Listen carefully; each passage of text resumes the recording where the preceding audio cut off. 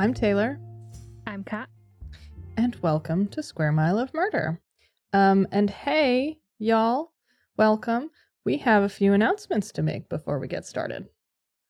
If you are following us on social media, you will know that we now have a merch shop.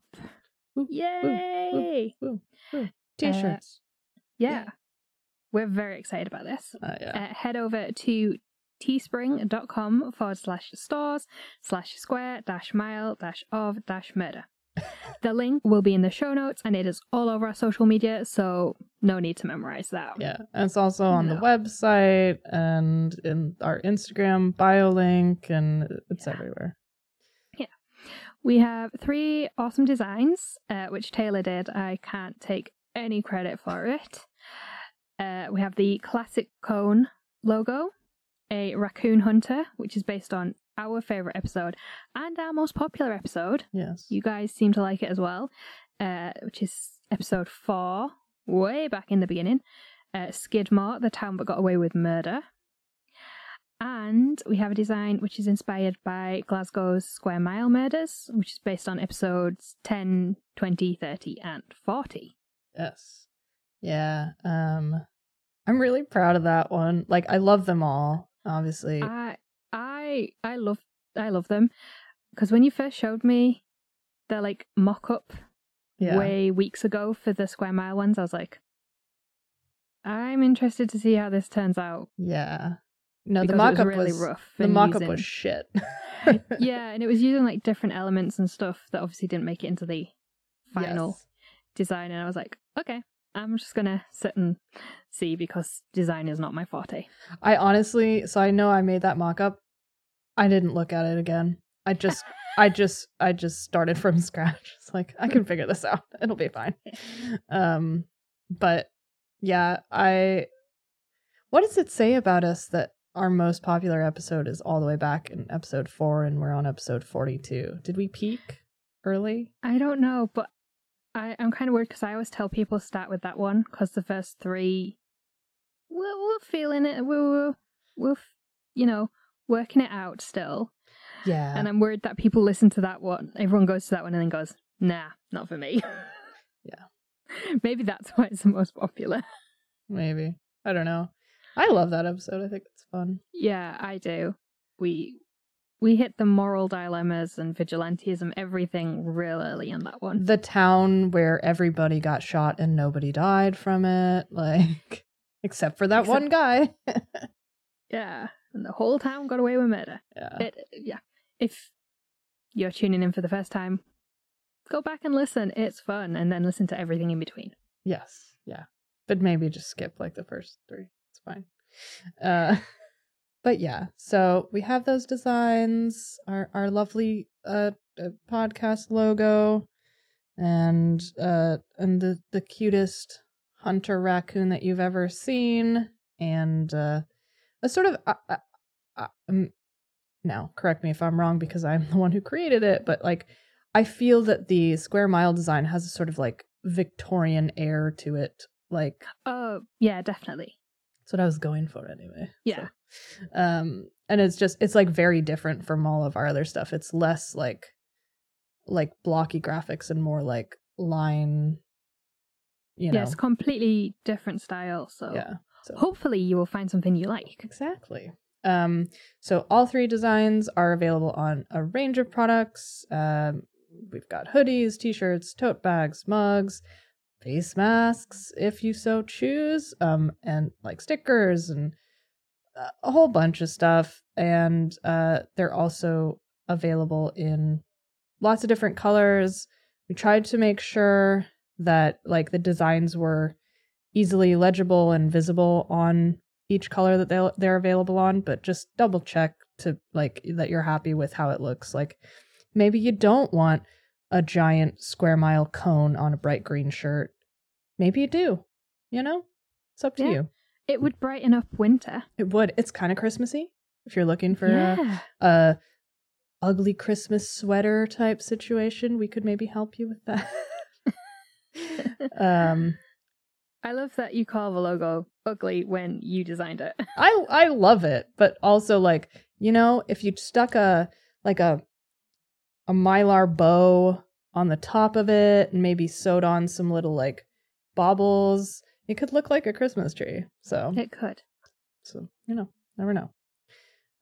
Yes, and the clothing goes up to sizes like triple XL.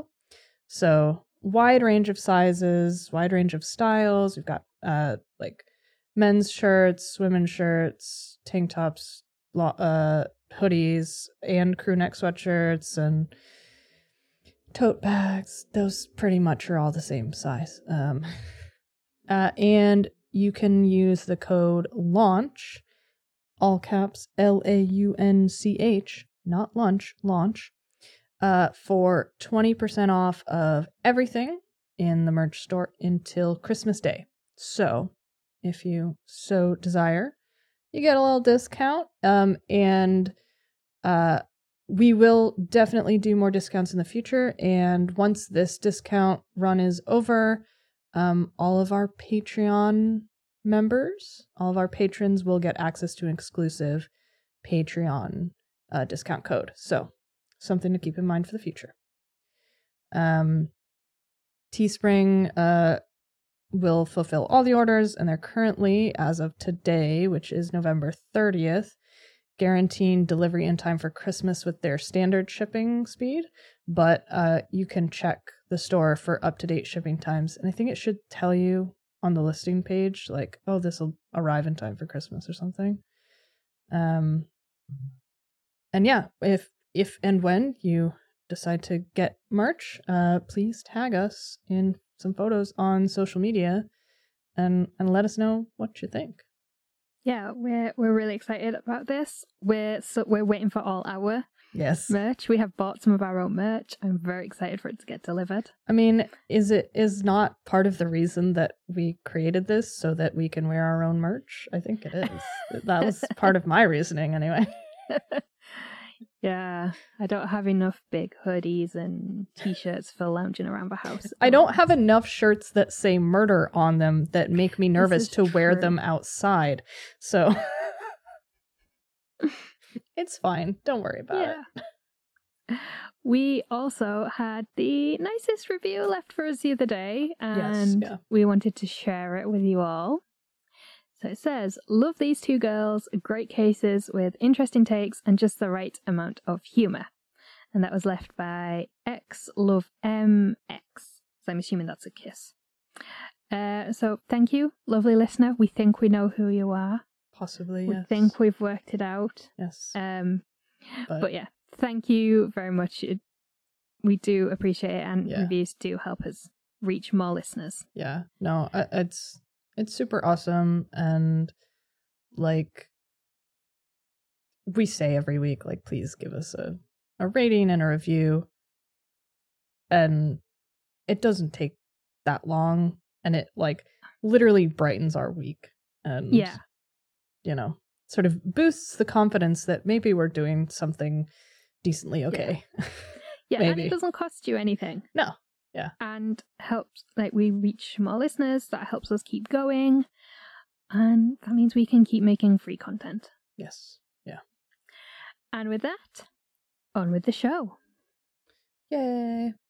So for today's case, we are going to Eastern Europe and back to the 19th century with the story of Anna Drakshin, more commonly known as Baba Anoika, who was one of the most prolific poisoners of the late 19th and early 20th century Europe. Now, she's not particularly well known compared to some other prolific poisoners, and there aren't a lot of sources in English, turns out, but there's plenty of sources in Serbian and Romanian, but some of them we could not translate. Yeah, because it's so old, a lot of them are just scanned in newspapers. And that's hard to to work around. And some of them are in Cyrillic as well. So fuck. No, it's just not happening. Just no chance for us. Yeah.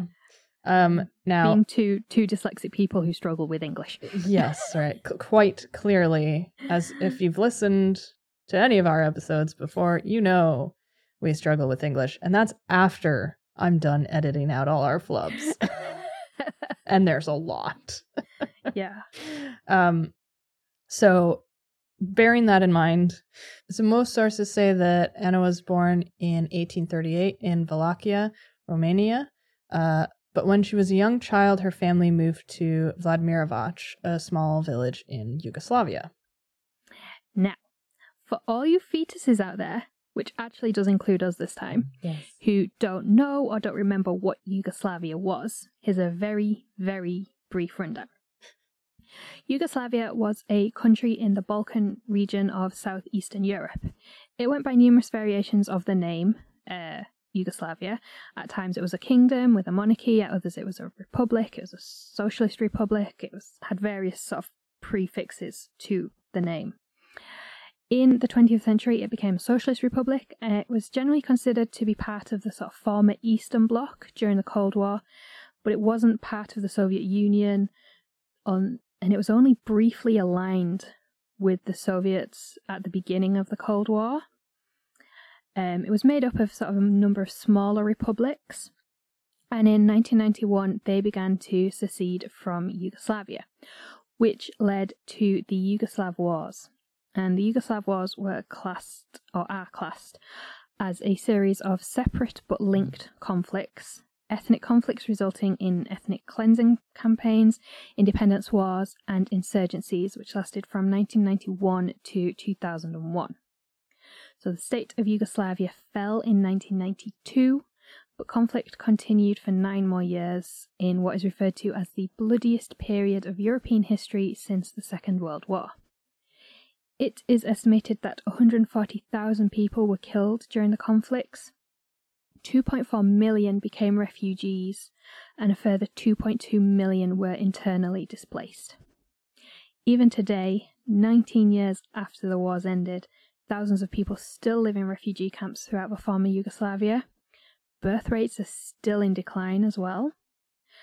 And in 2018, it was estimated that up to 1 million black market firearms from the war are still unaccounted for.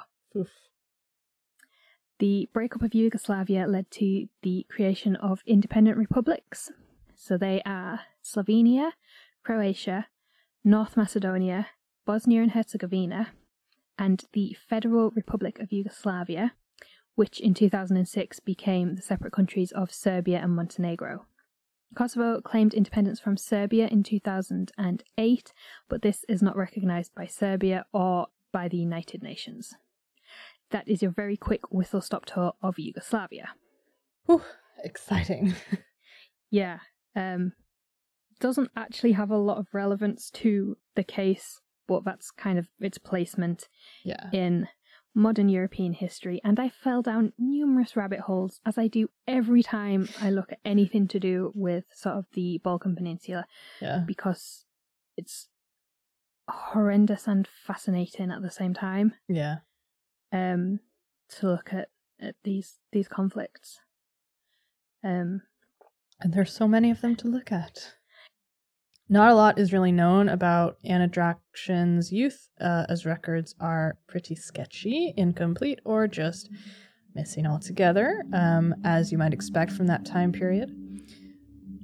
Wait for the bus to leave. Is that what it was? Yeah. I thought it was something outside on my end. No, to our dear listeners, if you ever hear a sort of on my end of the audio, it's because I live right in front of a bus stop, and it's quite a popular one apparently, so I do apologize.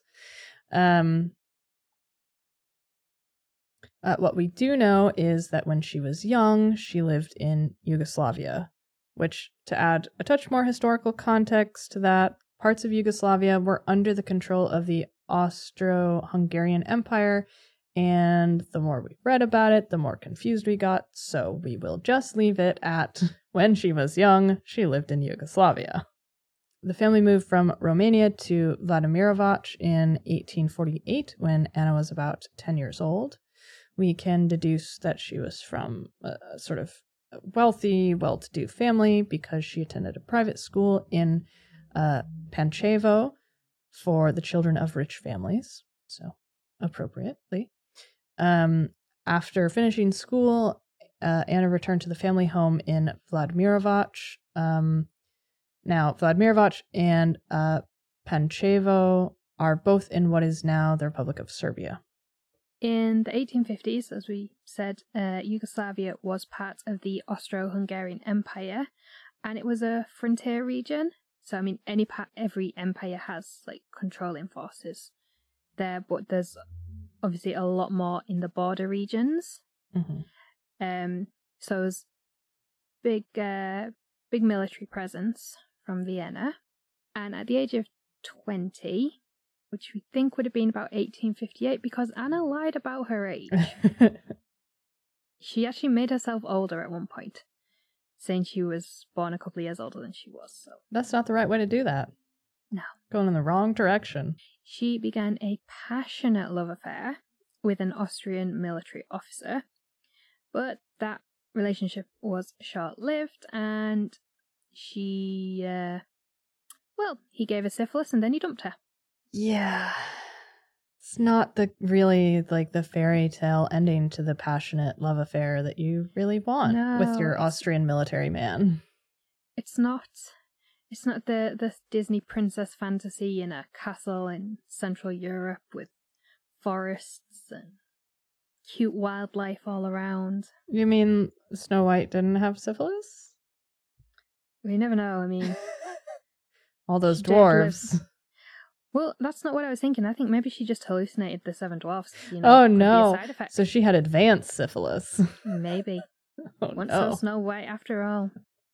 So this breakup left Anna absolutely brokenhearted, and she became a misanthrope. Did she get treated for the syphilis? I don't know. I hope so. I think so.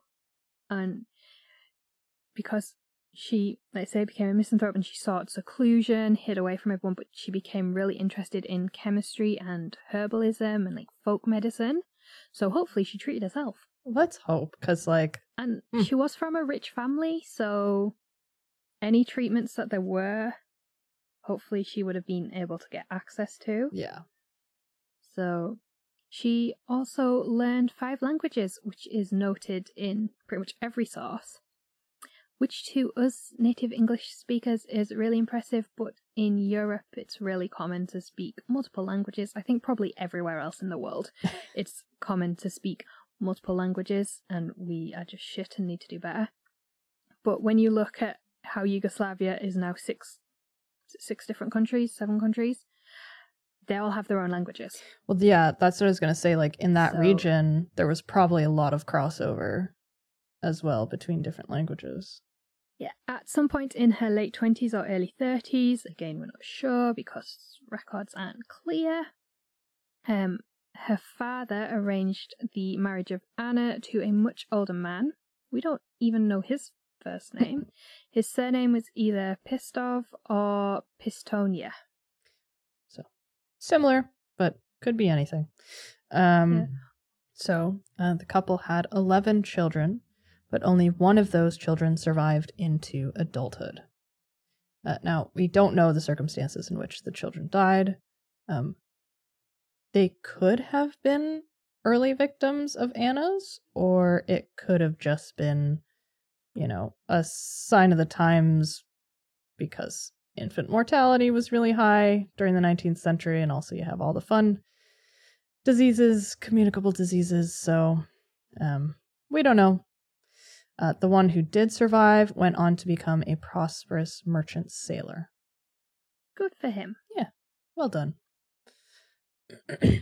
After about 20 years of marriage, Anna's husband died. And again, we don't really know the context of his death. He's described as much older than Anna, so it could have just been old age. Anna was in her early 50s when he died. So natural causes of someone much older than 50s, especially in that period of time, could very well be the case. Or it could be something more sinister. Who knows? Not us. No. unfortunately. If you can read Serbian or Romanian and you can access those sources that we can't, then let us know. Following her husband's death, Anna converted a part of their house into a laboratory, and she continued to study chemistry. And this was when she really developed a serious interest in herbalism. So this would have been around the late 1880s into the early 1890s when her husband died. Anna became popular with local women who sought herbal remedies to a range of ailments, and she was able to earn quite a comfortable living doing this. I mean, that in itself is like kind of great. Like, Oh, yeah. boss bitch, you know.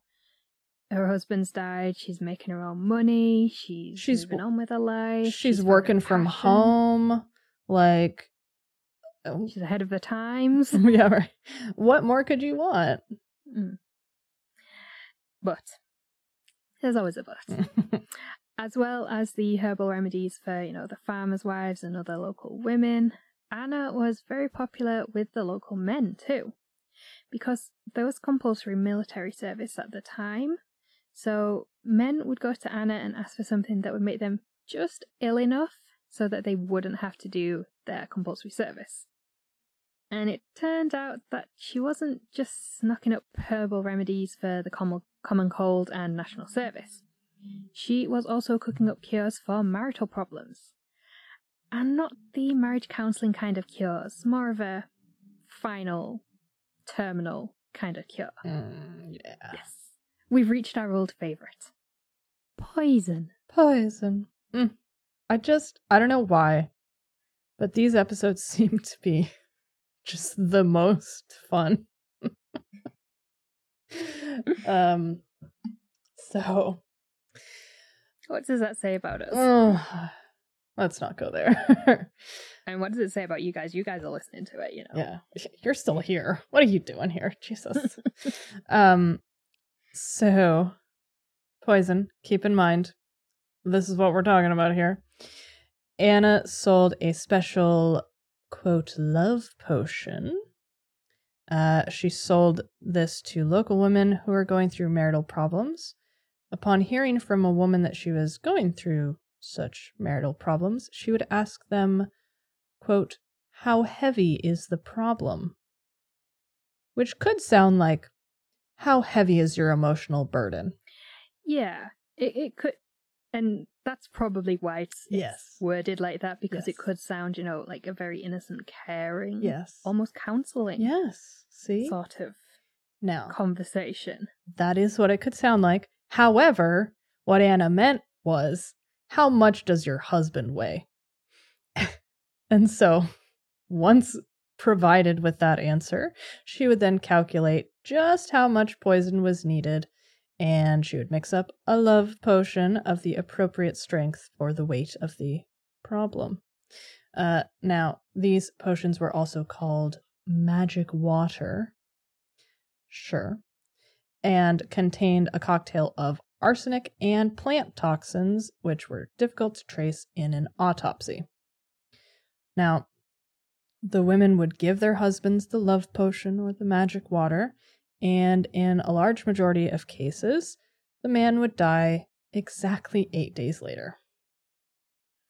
I find it really quite interesting that, like, she's clearly helping women to murder her husbands, so we'll put that aside for a second and come back to it. She does have this incredible understanding of poisons and toxins at a time when they were still being used in common household items, and, you know, similar poisons like strychnine were still being prescribed by doctors because they thought it acted the same as caffeine. Oh, yeah. They thought strychnine was a stimulant. Oops. So I think it's really fascinating that she knew all this. She could calculate how long it would take to die. She knew, you know, understood, like, well, could pretty much in her head work out how much poison was needed for, you know, different people with different weights. Yeah. And she's also in on the, like, the plants and everything, and she knows what's difficult to trace. Yeah. Because, I mean, there are some poisons that do leave, like, very obvious physical traces on the body, like in fingernails or like skin discoloration or in the eyes or whatever. So, but like, that's interesting that it's toxins that were difficult to trace in an autopsy specifically. So she had to do research into that as well. Yeah. She had to, she's clearly learnt a lot, and very, we know she obviously had a good education because her family were rich, and she's then been able to study chemistry and herbalism and things like that. But I just think it's really interesting. Yeah, I do too. Also, one thing that we haven't actually said in the script, so it's never outrightly said, but it's kind of hinted at in everything we've read or seen or listened to about this case. These potions were being sold to women who were in abusive relationships. Yeah. That is what it's always kind of hinted at. Yeah. It's not like women like, oh, well, he won't clean up after himself, or, he's always drunk. Yeah. It seems to be heavily hinted at that it's this was their way out of traumatic situations. Yeah. There wasn't a women's refuge, there wasn't women's aid, there was an old lady who could get rid of your problem for you. Yeah. So Anna began to get a reputation as a sort of Black Widow witch kind of figure, which makes sense considering all the death around her and her patients or clients, maybe patrons, customers, one of those people. Her, yeah. The general population, entire town. She reportedly wore all black clothes, a black headscarf, and would sit by the window of her house, just sort of watching the world go by. Which I could understand might seem a bit creepy, sinister, although it's pretty much what I do. I wear a blue. Yeah, dressed in blue. Today. I wear a blue hat and watch the world go by. I love those old lady headscarves. I think they're really cute, and I wish people would wear them again. Well, can bring them back. Somehow, I don't think I'm going to start a fashion revolution in rural North Yorkshire. Not this year, because no one's going to see it, because you're going to be inside. But next year, you have the opportunity. Maybe. So, yes. So, she has been nicknamed the Witch of Vladimirovach and the Banat Witch. And to sort of why that was one of her chosen names, Banat is the name of the province or region where the village of Vladimirovach is. So, kind of a similar idea.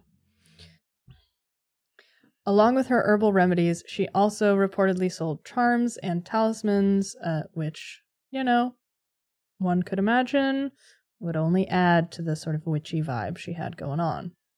I kind of want to have this vibe going on when I'm in my 50s and 60s. All you need to do is get a chemistry book and go sit by your window. And make... And some potions and beakers. Potions, beakers, maybe grab some twigs from the backyard and start tying little talisman type figures together, or I think this is your 2021 business idea right here. Just go for it. I have a wooden pentacle in my window. See, you're already halfway there. It's like a Halloween wreath, so it's got some autumn leaves on and a little pumpkin, but because it's turned so I can see the pumpkin from outside, it just looks like I've got a pentacle. It's just perfect. Hanging in my bedroom window. All the neighbors already think that you're up to something, so just prove them right. Yeah, the local vicar lives on our street. It's perfect. Yeah, it's great. Yeah, just I think you're onto something there. Now, locals supposedly didn't know that there was poison in Anna's various potions and treatments, and instead they believed that Anna had some sort of magical powers, which is what ultimately killed their partners. You decide if that's true or not. Who knows? I think that's very, well, in a way you can be like, oh, well, I didn't know it had poison, but you wanted it to kill your husband. Yeah, you wanted something bad to happen, so either way, magic or poison. So you somehow solicited the weapon, essentially. Yeah, the weapon by which they died. Yeah. You just pretend that you didn't know exactly what it was. Yeah. You knew. I think they knew. So Anna went about her work sort of undetected by authorities for decades. She was arrested and tried in June 1914 for providing poison to be used for murder, but was ultimately acquitted and went back to her life as just, a harmless old lady mixing love potions and herbal remedies. Her popularity continued to grow in the local area and pretty much the whole country. And by 1920, she even had her own sales assistant, Yubina Milankov. So, from what we understand, Yubina would essentially eavesdrop on local women telling their friends about their marital problems, and then kind of direct them to Anna's house. She's like, oh, I know, go to... Well, we're calling her Anna because it's the easiest way to say her name. Yeah. So, like, oh, Baba Anuka can fix your problems. So Baba Anuka means Grandma Annie in Serbian. So I'd be like, oh yeah, Grandma Annie can, help you. Or she'll give you a nice little potion, fix all your problems, take them to Anna's house. She would sell them the love potion. 8 days after ingestion, the troublesome husbands would die. So handy. People travelled from all over Yugoslavia to buy her magic water. And she would also work on like a sliding scale and would charge clients according to their income. So if people would travel like quite a distance to see her, she'd be like, oh no, I'm sorry, I can't see you today.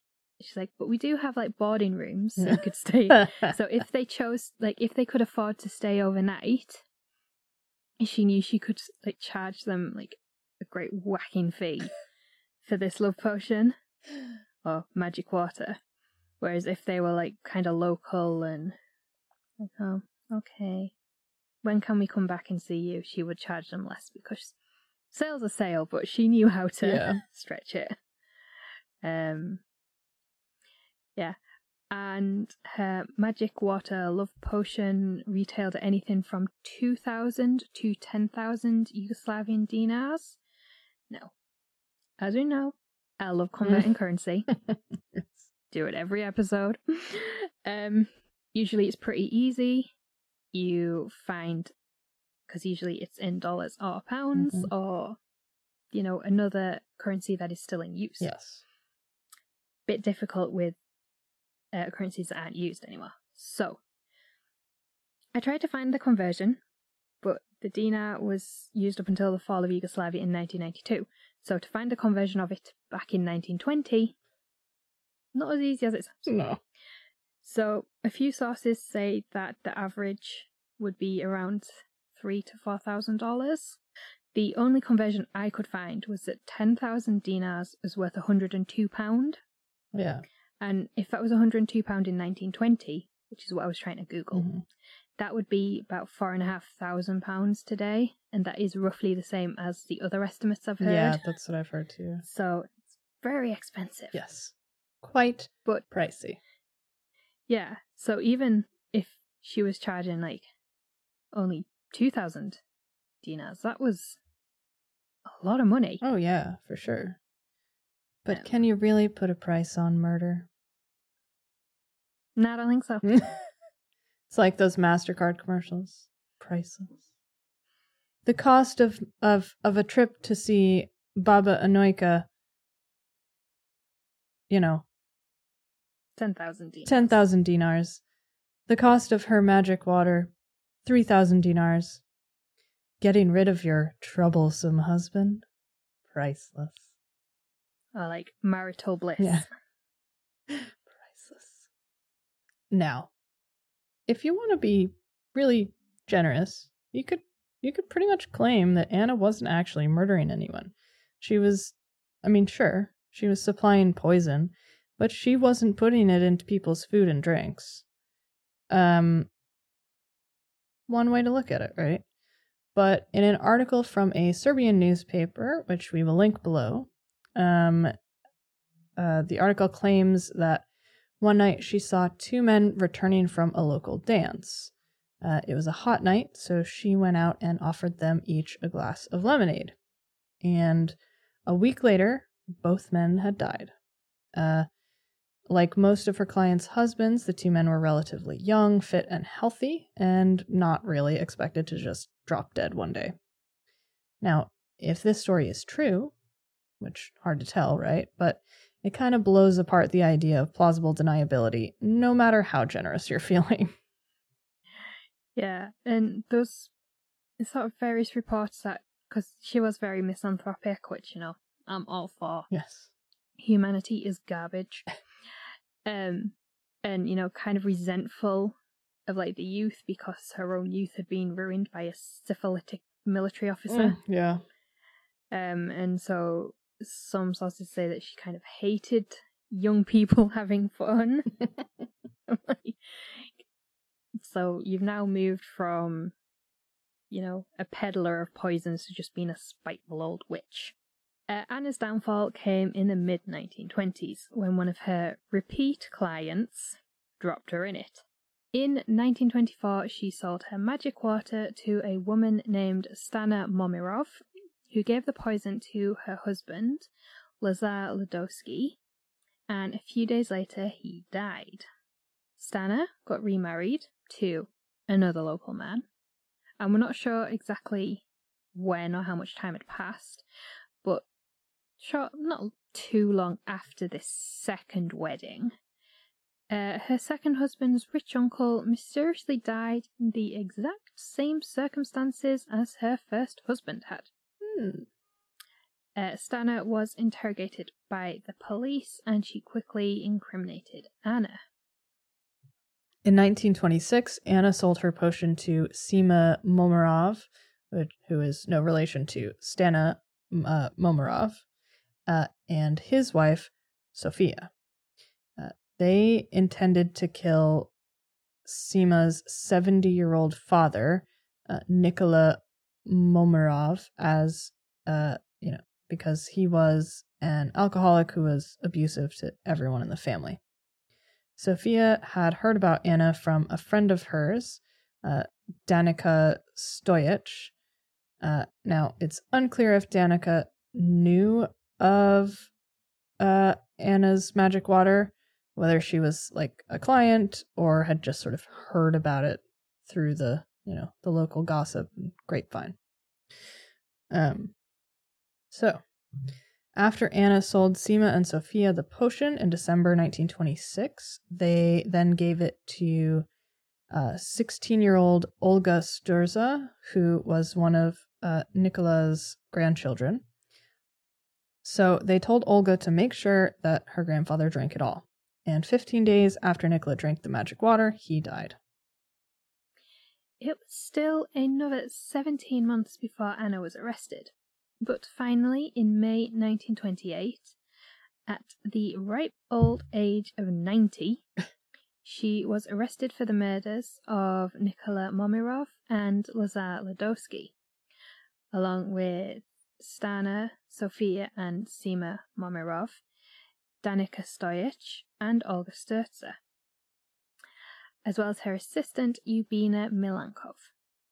So, all of them arrested. It's all rounded up. So the bodies of Lazar Ladowski and Nikola Momirov were exhumed and examined at the University of Belgrade, which is now the capital city of Serbia. A doctor testified at trial that there were traces of arsenic in both of the victims' bodies. Samples were also taken from the potions and remedies found in Anna's house to be tested, and of course, there was arsenic in amongst those potions. So, prosecutors sought the death penalty for all of the defendants except for Olga Sturza as she was a minor at the time. Sofia and Sima Momirov defended themselves at trial. They claimed that they didn't know that the magic water contained arsenic, and that they believed that Nikola's death was caused by Anna's supernatural powers. Stana Momirov claimed that her husband Lazar had been an alcoholic and that she had only wanted the magic water to cure him of his alcoholism, and that she was not aware that it would kill him. Olga Sturza also defended herself at trial, explaining that she was still a child at the time of the murder and that she was not aware that the water would kill her grandfather. It was just given to her by Sofia it was just given to her by Sofia, who told her to give it to her grandfather. Sofia testified that Sturza was well aware of the whole plot. Anna denied the charges, claiming that she never sold any kind of magic water, despite people traveling from all over Yugoslavia to get it. It's fine. What are you talking about? She blamed the deaths on Yubina Milankov, claiming that she had been the one to mix and sell the poisoned water, and that it was Yubina who was just trying to shift the blame and save her own skin. Of course. On July 6, 1929, Stana and Sofia Momirov were sentenced to life in prison as the main perpetrators in the murders. Sima Momirov was sentenced to 15 years for his part, and Yubina Milankov to 8 years. Danica Stojic and Olga Sturza were both acquitted. Anna was sentenced to 15 years in prison as an accomplice to both murders. Do you know what I find interesting about that? So it's Stana and Sofia who were sentenced to life, even though it was Sofia's husband Sima who bought the poison. Oh, yeah. Because it's always said it was sold to him and his wife. Yeah. Like she's secondary in it. Yeah. So, but he was given a lesser sentence, and I find that interesting. Yeah. Both the defendants and the prosecutor appealed the sentences at the appellate court in Novi Sad, which is Serbia's second city. This was in November 1929, and part of the prosecutor's appeal was that they wanted capital punishment. Stana and Sofia Momirov were both given the same sentence of life in prison. Sima Momirov was resentenced to life in prison. Yubina Milankov's sentence was increased to 10 years. Danica Stojic and Olga Sturza were once again both acquitted. And Anna was resentenced to 15 years in prison with the addition of hard labor. And if you weren't keeping track, at this point, she was about 90 or 91 years old. Yeah. What hard labor is she going to do at the age of 90? Like heavy duty knitting. Prison knitting. I can do that, yeah. Like she's knitting the outfits for the chain gang. Yeah. She's knitting the chain. Well, you see, the old styles of knitting, well, not knitting so much, but weaving, the way they used to weave ropes and stuff, they are very strong. They are, see? Probably cheaper than metal and welding at that time. Yeah. We don't know what happened to the rest of the defendants. We can only assume they served their sentences. Anna was released in 1936 on compassionate grounds due to her age, so she'd have been about 98. And she died in 1938 in her home in Vladimirovac at the age of 100. As well as the two murders she was convicted of assisting in, estimates range from 50 to 150 victims, mostly men, who died after drinking Anna's magic water love potion. But, of course, we'll never know the full extent because people travelled from all over the place to buy her magic potion. She was well known throughout Yugoslavia, and it's just that these two cases happened in her hometown. Yeah. And that's how she got caught. And that is the case of Baba Annoika, the Witch of Vladimirovac. Thoughts? I love it. Like, just every bit about it. Like, she's this really smart young woman who fell in love and got totally fucked over, and got syphilis from this jerk who then left her. And then she's like, wow, the world sucks. I'm done. Like, she got married. She had, like, she lost 10 children. Like, serious hardship, right? Imagine giving birth 11 times and only one of them survived. You'd be like, I ruined my body for this. I am pissed off about this, y'all. And then, like, so then she sets up shop for herself. She's making a living and she's helping people. And she's, you know, she's helping rid the world of these sort of unsavory characters and these abusive husbands. And manages to do this for decades. That's the thing I don't get is, yeah, so people traveled from all over. So she had a reputation throughout Yugoslavia. So why did no one in authority, like in any position of authority, cotton on? Like, no one had an uncle who had a friend who was a cop who was like, hey, have you heard about Baba Anoika? She's killing people over in Vladimirovac. Like, that's wild. And the fact that she was tried and acquitted before she was eventually tried again. Yeah, and it was 1924 when Stana Momirov killed her husband, and I don't know, a year or so later when she killed her her second husband's rich uncle. Yeah. It's 1926 when Sima and Sofia Momirov kill his father. Mm-hmm. And then it's 17 months before she's arrested. Yeah. It's like it's a period of 5 years between that first killing by Stana Momirov and them all finally going to trial. Yeah. Like, it's amazing. And the fact that she even lived that long to begin with. Yeah. And 8 years hard labor. Yeah. Right? So I don't know what kind of hard labor she was doing. No, but impressive. And I can't imagine that the Yugoslavian prisons were particularly cushy at the time. Well, I think any prison was cushy at that time. No. So, like, I don't know. It's just, I just love that it's true. You know? Like, it's something, it's like a folktale. Yeah. One thing that sort of sticks out to me when I first heard about this case a few months ago listening to All Killer No Filler. Yeah, me too. So we talked about this before we started recording. The reason we say what podcasts we listen to and hear about cases is we're not trying to plagiarize anyone else's work. No. So if we hear something on another podcast and we can't find like a primary source, we will reference the other podcast. Yes. We're not trying to plagiarize anything. So, yeah, so I first heard about this a few months ago and I read a bit about it, and we actually had this scheduled for next year, but we rejigged our program for a couple of reasons. So, in everything else I've read and heard about it, it's like I say, it's heavily implied that these men were violent and were domestic abusers. Mm-hmm. It's never outrightly stated that they were battering their wives and that's why their wives poisoned them. Mm-hmm. If they were domestic abusers, I'm all for wiping that scum off the earth.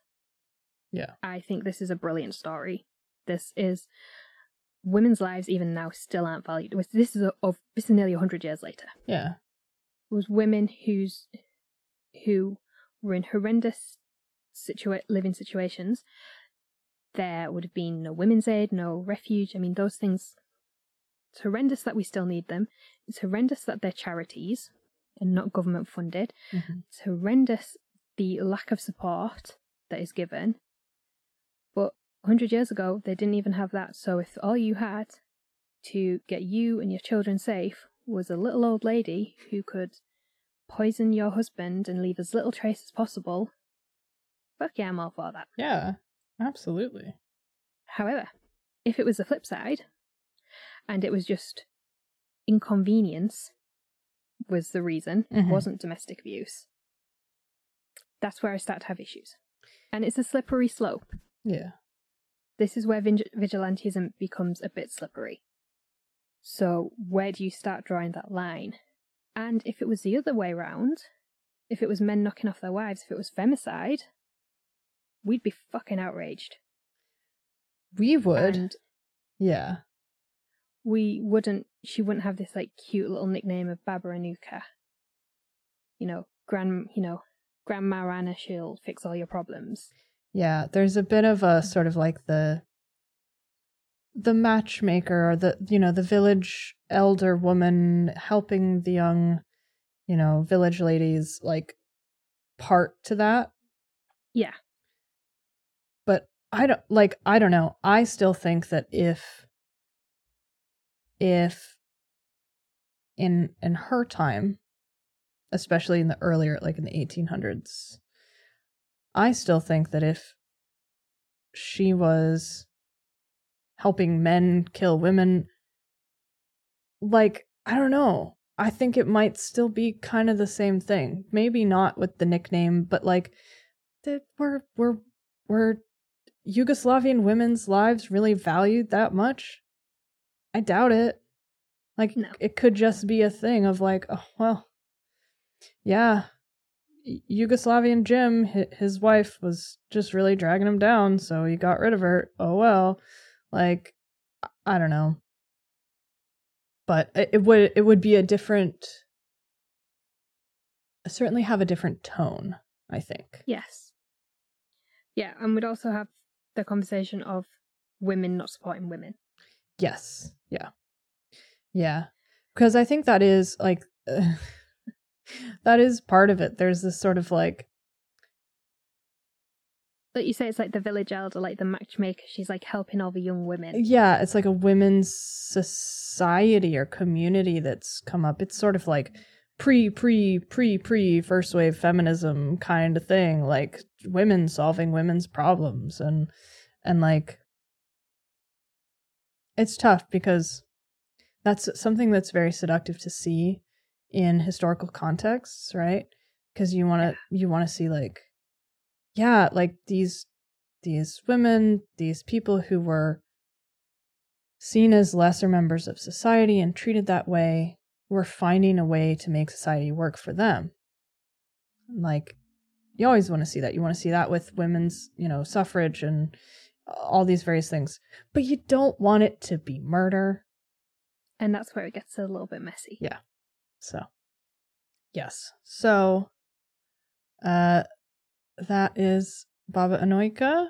Come talk to us on social media about what you think about the case.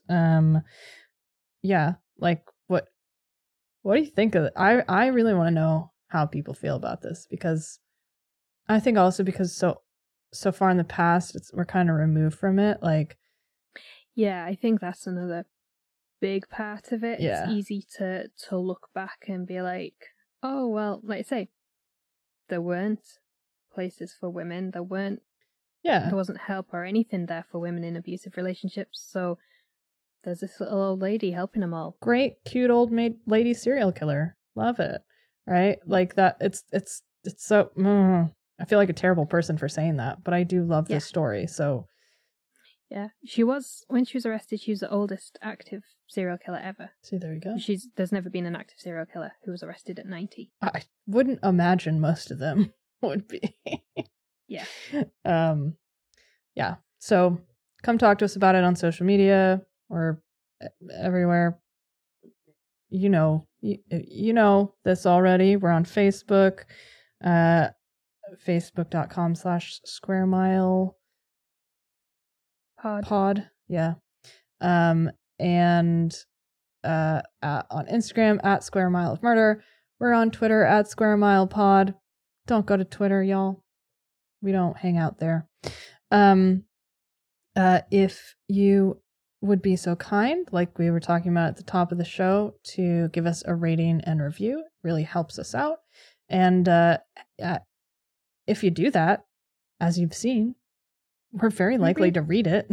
So yeah, we read out nice reviews. yeah. They make us happy. So do that if you could, please. It really does help. And we love it just in general. So it'd be awesome. Thank you. If you want to go one step further and have a bit of spare cash, or you want, something on your Christmas list, you like just tell your partner, your parents, your children, whoever, like, I want Patreon for this really cool podcast. Yeah. Head over to patreon.com/Square Mile of Murder. Pledges start from just £1 or $1 per month. You get all episodes a day early. $2 or £2 and up, you get some exclusive merch, which we send out. Yes. $5 and above, you get extra bonus content every month. Yes. At least one bonus episode. Yes.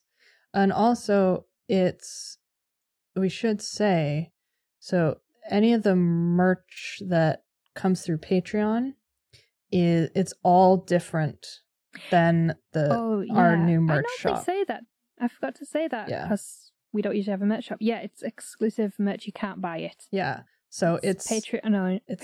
It's different stuff, and it's a fun surprise there.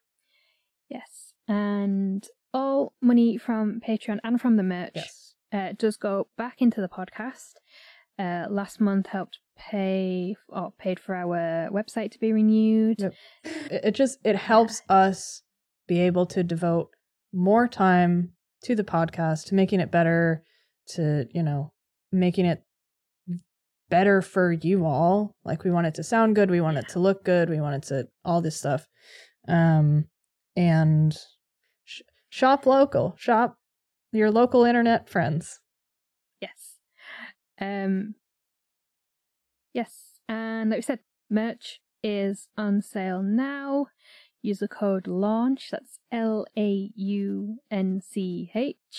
all caps, for 20% off up until Christmas Day. The link will be in the episode description. Yeah. And tag us in your merch photos. We're very excited.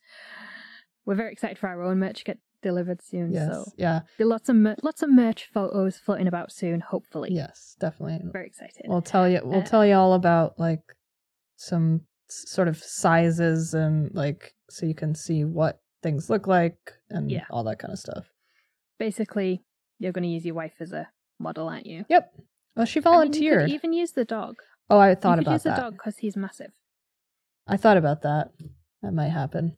But to be fair, she was like, if you get me one of the raccoon sweatshirts for my birthday, I will model it for you. It's like, done. Deal. What mod do you want in your marriage? Exactly. Thank you very much for listening. Yes. And we will be back next week. Yeah. Hopefully.